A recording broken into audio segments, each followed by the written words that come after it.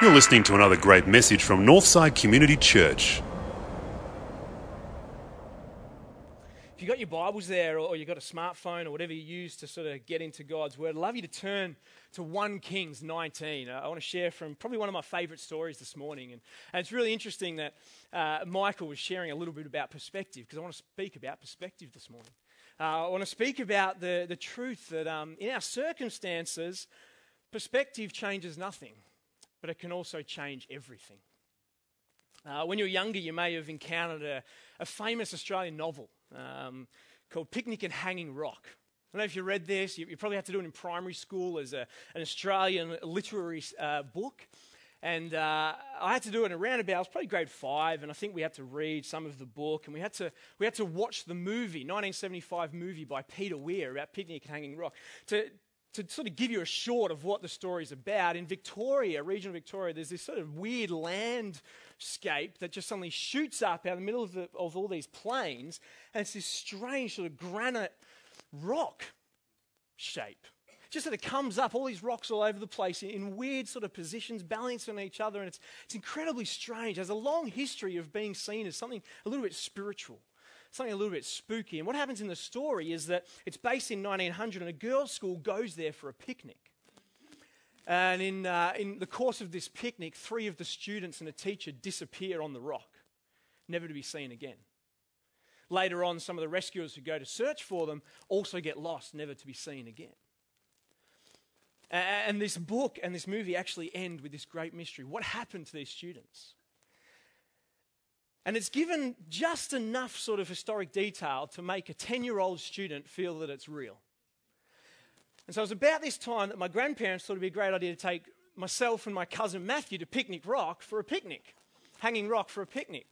And so we head off there on a beautiful Saturday, and my grandparents are down the bottom on one of the wooden picnic tables, and they're sort of getting around and said, "Boys, why don't you just go up the rock and climb on the rocks and go up the top and see what you can see and just have fun?" Absolutely, that'd be awesome. So as you start heading up, there's sort of a few ropes you follow and a few paths, but because there's sort of these granite boulders all over the place, there's not really a path per se. Along the way, they have a few little information sort of sections, one about the Picnic and Hanging Rock, another one about a bushranger who died on top of Picnic Hanging Rock and the ghost still inhabits the rock. And so as you head up there as a 10-year-old boy, you're pretty excited about the possibility of what you're going to discover when you're with your friends. So we get up and we're hanging around, we're kind of playing at the top of Picnic Rock, climbing over as many boulders as we can, in between them. I don't know if you remember, not that long ago, there was actually a climber who got stuck between 2 boulders, Picnic Rock, for a number of hours. Actually, I think it was almost 2 days. They're trying to get him out. So we're climbing up all over this, and we're sort of running off on each other, and suddenly I can't find my cousin. And he's a little older than me. He's about 2 years older than me, I can't find him. I'm kind of up the top. And I've noticed that there was a lot of tourists at the top of this rock a little while ago, and now there's no one. And I'm sort of wandering around the top of Hanging Rock, just wondering what's happened. And at the start, you feel okay, it's cool, I'll just go back where I came from. But Hanging Rock is not that easy because there's no paths. And so you just start walking around and you get further and further lost. And I start to look around and I start to panic because I remember there's a ghost here. And then I remember that not only is there a ghost, but 100 years ago, 3 schoolgirls got lost up here and died, most likely murdered by the ghost. And I start to panic. And I'm only 10, so I'm not tall, and I can't see much around me except these big rocks, and I'm running all over the place. I'm getting really scared. I'm nervous. It's been days, at least in my thinking. So I pick up this red ochre rock, and I start to etch my last will and testament out onto a large piece of granite. I leave my soccer ball to my brother, my Reebok pumps to my best friend Lee. And then I have an idea, I have a brilliant idea. What if I climb to the highest possible point of the rock and maybe, just maybe, I can then see where the picnic ground is, right? So I proceed to sort of climb, find the highest point I possibly can, and I look around. And it's this incredible view, and suddenly everything sort of falls into place to where I am. I look and I can see definitely where the picnic ground isn't because it's just wilderness. That's worrying. Oh, hang on. There's my nana and grandpa. I can see them down the bottom there. Oh, and I can see some tourists walking over this side and they're coming up. And suddenly my heart's filled with hope in the midst of my despair because my perspective has changed. I can see where I am. I can see what's happening and I can see my way out. I'm no longer stuck, surrounded by all the rocks around me that just cloud my view. So I proceed to climb down. I get down the bottom and I've got a story to tell my nana and pa. Oh, man, you never believe what happened. Oh, it's good you're back. We're just about ready for lunch. I'm like, I was gone for hours. It's like 10 minutes. No one cared. No one thought I was lost. But for me, it was a significant moment, most traumatic, and I've had much counselling about that. But the reality is that in life, it is filled with ups and downs, right? It is filled with moments when we feel like we're in the valley of despair. And it's filled with moments when the situation, the circumstance of our life seems so overwhelming that we just possibly can't see a way out. And what we need to get is a new perspective. We need to get God's perspective. It's amazing when you see two people facing a similar situation, how they can approach it and deal with it in such a different way. Two people diagnosed with cancer. One at the point of despair and giving up, and one still full of hope about life in the future. Well, when there's issues in relationships, it's so often this perspective that causes the issues. You know, perspective is, at one moment it changes nothing, but it also changes everything about our circumstances. And I think our challenge in life is that we need to allow not our circumstances to shape our perspective of God, but we've got to allow God to shape our perspective of our circumstances. That's the great Christian challenge throughout the ups and the downs and the highs and the lows of life. Is God shaping my understanding of what is occurring around me? Or are these circumstances overwhelming so much that they're shaping my understanding of God? Elijah was a prophet in Israel during the reign of King Ahab. The words that the writers of Kings used to describe Ahab is that he did more evil in the eyes of God than all the kings before him. He was a bad dude. He was ruining the nation as far as its allegiance to God, to Yahweh. And Elijah comes on the scene in the midst of this, and we're introduced to him with some strange words that he's no one really important, but he's given a huge task to proclaim drought on the kingdom. And he goes to Ahab and he says, there will be no rain in Israel for 3 years because of the evil you have done. And then he scurries, like as quick as he can, out into the desert and the wilderness. And he kind of hangs out there for the next 3 years until the stream that he's by dries up. And then he ends up with this widow and God continually works miracles. Her flour lasts for the remainder of the drought. 3 years later, God again turns up to Elijah and says, Elijah, you need to go back to Ahab, present yourself to the king and tell him that I will end this drought. And the most incredible scene of victory occurs. You probably remember this. You probably heard this story well, where he goes to the king and he tells the king, bring all of the prophets and priests of Baal and the pagan religions to Mount Carmel, and we will see who is the God in Israel. And so this amazing event ensures where he challenges 850 prophets and priests of the pagan religions to this challenge. He says, if your God can bring down fire, then Israel will worship your God. But if my God brings down fire, then we will see who is the true God of Israel. And you know the story. And the prophets of Baal dance around all ridiculous. They cut themselves. They do it for hours and hours on end. And Elijah stands on the sideline and ridicules them like any good Aussie would at a sporting event, right? Like, has your God gone to the toilet, he says? Is he on holidays? He thinks it's hilarious. And then he goes in and he builds this altar and he covers it with 12 jugs of water. Impossible to light on fire. And with a simple prayer, God would just show them who is God of Israel. Up it goes. And the scene that follows isn't that nice. 850 prophets are killed. But all of Israel witnesses who is God. It is the pinnacle moment of Elijah's life. He is the one who God has called to be his messenger to Israel. He is the one whose God is on his side. God's got my back. What could possibly overcome me?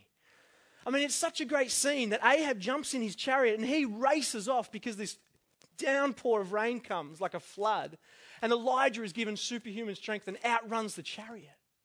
It makes for a great story. But the next scene is actually really devastating, and this is where we pick up the story in chapter 19.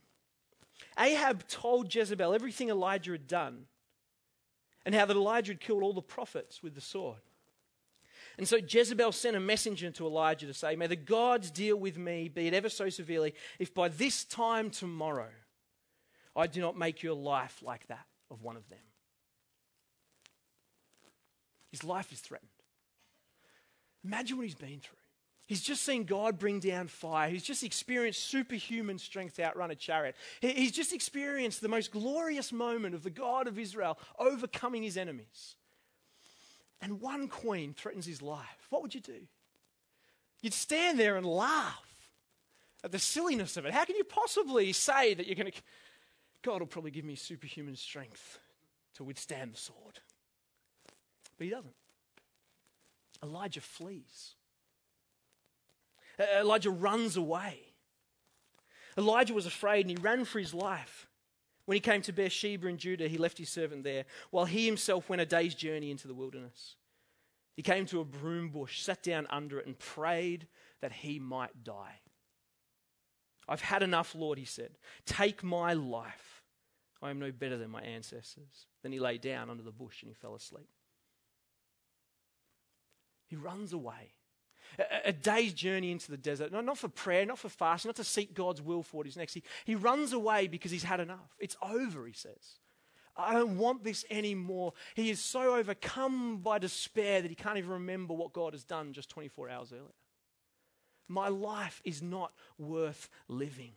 And he lays down ready for his life to end. It's amazing how short our memory is of what God has done in our life when we're faced with a moment of crisis, with a moment of despair. And in many ways, Elijah here, sitting under this bush, is a picture of the valley of despair. An absolute picture of hopelessness. He's no longer on the mountain of Carmel with God's victory. He's now in the valley of despair, recognizing that his life's not worth living, and at any moment it will be taken from him. There's nothing else worth it. I'm done. There is nothing worth fighting or striving for, he's saying. I think sometimes we can experience this. I think many of us can associate with Elijah in that moment of despair when we feel like, I just want to sit down and give up. I want to run away into the desert, find a bush and sit there and just not do anything because my situation is so hopeless. My situation is so beyond redeeming. My situation is so beyond coming back from the place it is, it's not even worth fighting and trying. It seems so far from the mountain experiences of life. It's the valley and it's the desert. It's where we're dry and empty and it's got the smell of death. It's a place of despair. It's interesting. Despair prevents us from seeing who God is in the midst of our situation. And it clouds our memory to how God has acted in the past. If I was to define despair in terms of the reality of God, despair is that when we have forgotten who God is. Our circumstances have so outgrown the greatness of God in our perception that we can't see anything beyond what we're suffering right now. We're seeing all of life through the lens of our suffering and our crisis and the struggles, and it's clouding everything else. In a very real way, we are stuck. We're like a 10-year-old boy on the top of hanging rock, and all he can see around him is giant granite boulders. There is no way out. And it's a horrible place to be. It is a horrible place to be. And most of us will probably find ourselves there at some point. And it's a place that we face in reality. There's a couple of things that are really good news about this place of despair. The first one is this, that God is present in the midst of the valley of despair. You'd know really well the beautiful Psalm 23. The Lord is my shepherd. I lack nothing. He makes me lie down in green pastures. He leads me beside quiet waters. He refreshes my soul. He guides me along the right paths for his name's sake. Even though I walk through the darkest valley, I will fear no evil, for you are with me. Your rod and your staff, they comfort me. In this valley of despair, we got to remember that God is still present.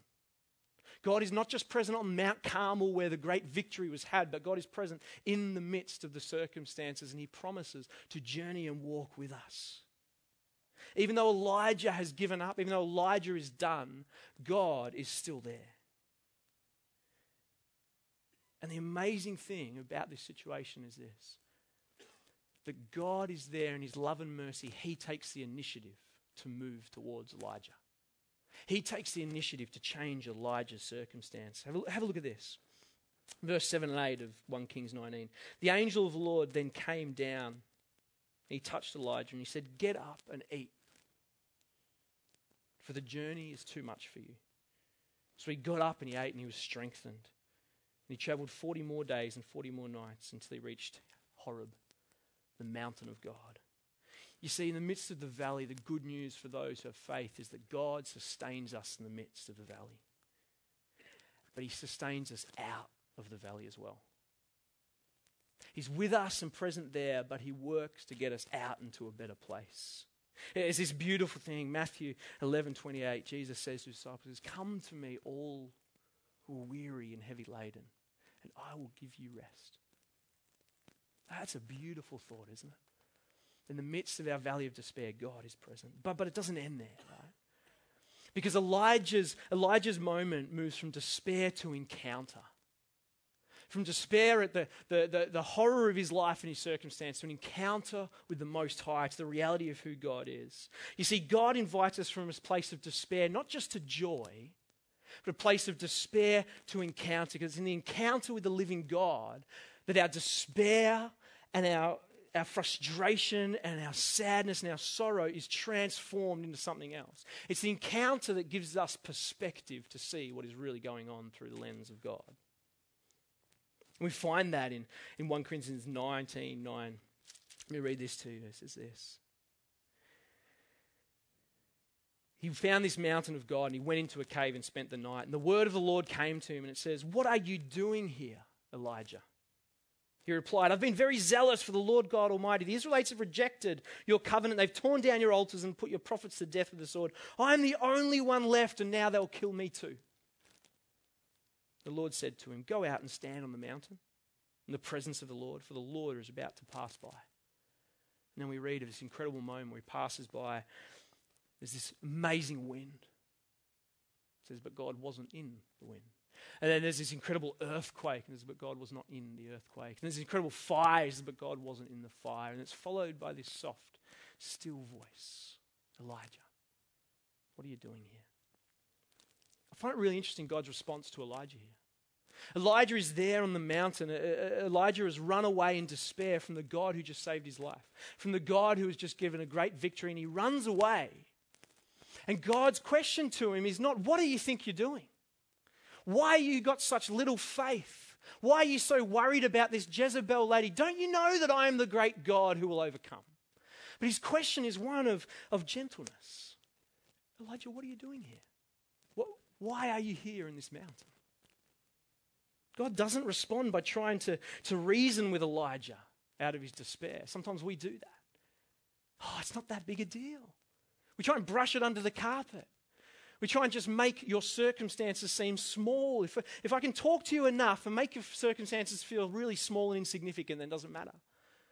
But they do matter, because it's a real situation that I'm going through. What I need is something greater than my situation. What I need is something greater than my circumstances that can help me gain a new perspective. You see, and God doesn't shut Elijah down in this moment of his lack of faith and despair. He doesn't ask him to forget it.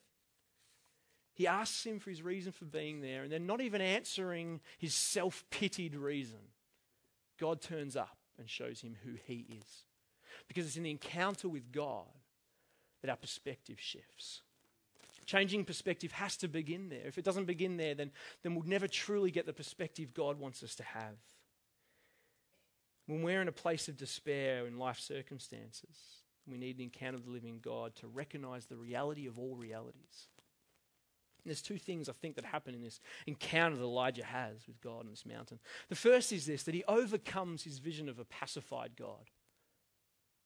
And by pacified God, I mean this. I mean a God that we muzzle, a God that we tame, an image of God that we shrink down to be safe and secure and comfortable, and an image of God that will never rock our boat too much, an image of God where he doesn't really intervene that often in our life, an image of God that says he's not really powerful enough to do anything of significance in my life except for make me warm and fuzzy on Sunday morning.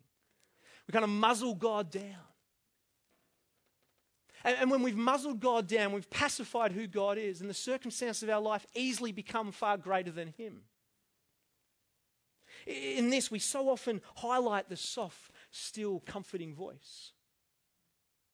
But we forget that God also brought the wind that caused him to tremble, the earthquake that caused him to fear, the fire that caused him to just be terrified for his life.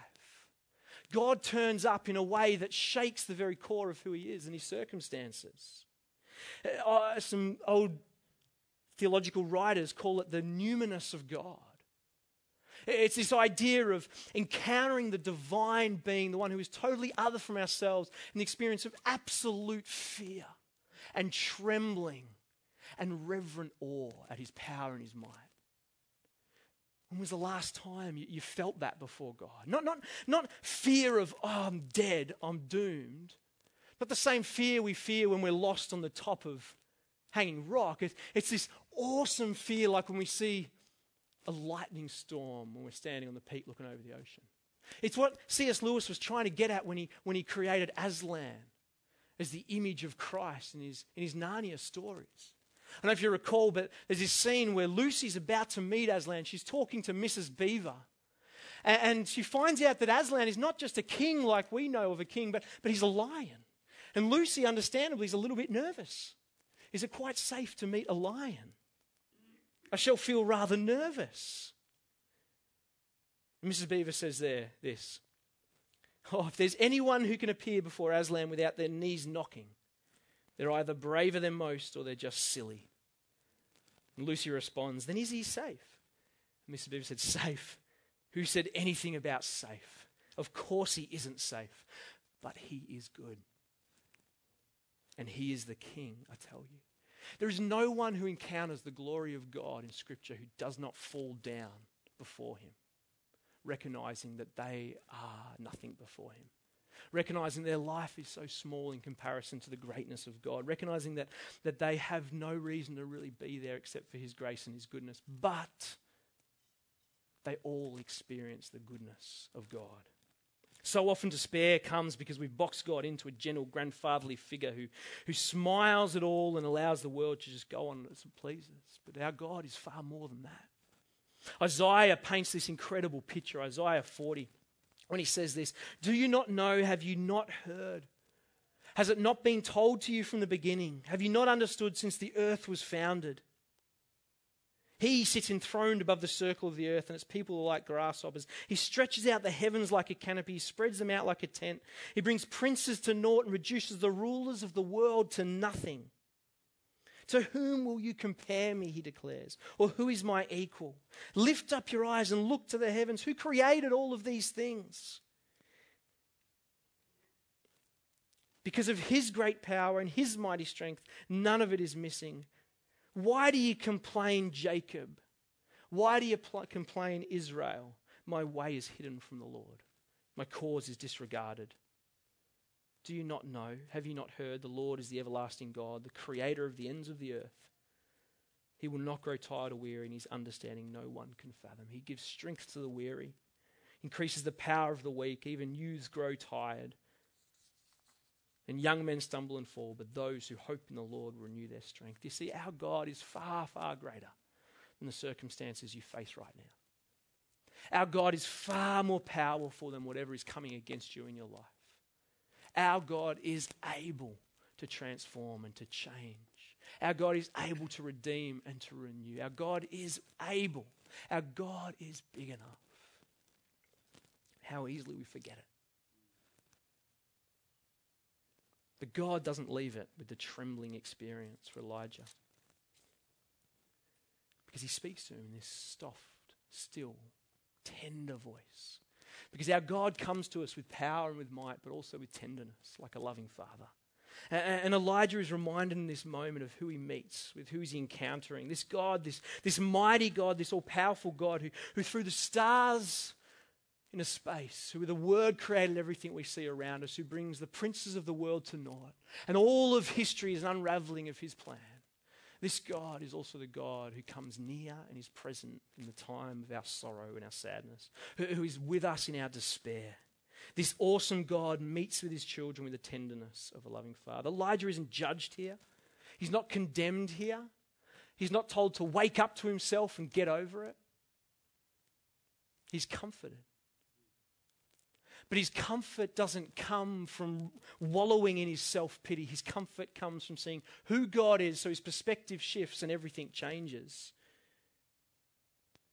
You see, when we forget the fear of God, the awesome power of God, the might of God, the danger of God, then we can't understand the tenderness of God. An encounter with God will always restore the balance of these in our mind and heart. I don't know where you're at the moment. I don't know what you are experiencing in your life. For you, it might be that you need an encounter with the awesomeness of God. The brute force of this creator, this king, this untamed one. Or it might be for you that you need the tenderness of God. Let me tell you, God is pleased to have you encounter him. He is desiring and wanting for you to encounter him, to give you a new perspective on your circumstances. Elijah knew who God was, but he'd kind of forgotten. And so often it's true for us. We have allowed our circumstances to become greater than the God who actually rules over all. When we come to the end of the story, nothing's actually changed. Ahab is still king. All of the priests and the prophets of God have been killed under his reign. Jezebel still wants Elijah's head. His life is still in jeopardy. He's still hiding in a cave. But everything has changed because God is actually in control. The situation is far different to what Elijah had thought. The facts that he saw and he read through his despair were very different when read through the eyes of God. You see, we need a new perspective so often in life. We need God to come in and we need to encounter him. It's not about positive thinking. It's not about drumming up excitement about life within us. It's about encountering the living God and recognizing that every single thing in life is different when we know who he is. We know his truth. It's not ignorance. It's not rejecting reality. But it's about faith in the midst of the crisis, saying, my God is able. We're going to sing a song in a moment, a famous old hymn called It's Well With My Soul. I love it that you chose that because it tells the story, or it's written by this man named Horatio Spafford. In the 1900s, he experienced a whole bunch of tragedy in his life all in a row. His oldest son was killed by scarlet fever. In the Great Chicago Fire, he lost his whole business. He was a lawyer. And he was financially ruined. And so in order to sort of make a new start for himself, he decides to head to Europe. But he's got to take care of some business before he goes. In those days, the crossing was fairly treacherous. You're on a boat for a number of weeks. So he piles his family onto his boat, his 3 daughters and his wife, and he says, I'll come and meet you soon. And on their way over, their boat actually comes across a storm and sinks. All of his daughters die in this incident. Only his wife survives. Well, Horatio jumps on the boat not long after receiving a telegram from his wife. I alone survived. He's crossing the waters and he starts to write this incredible hymn, It Is Well With My Soul. As he passes the same point where his daughters died and only weeks previous, he writes these words, when peace like a river attendeth my way, when sorrow like sea billows roll, whatever my lot, you have taught me to say that it is well. It is well with my soul.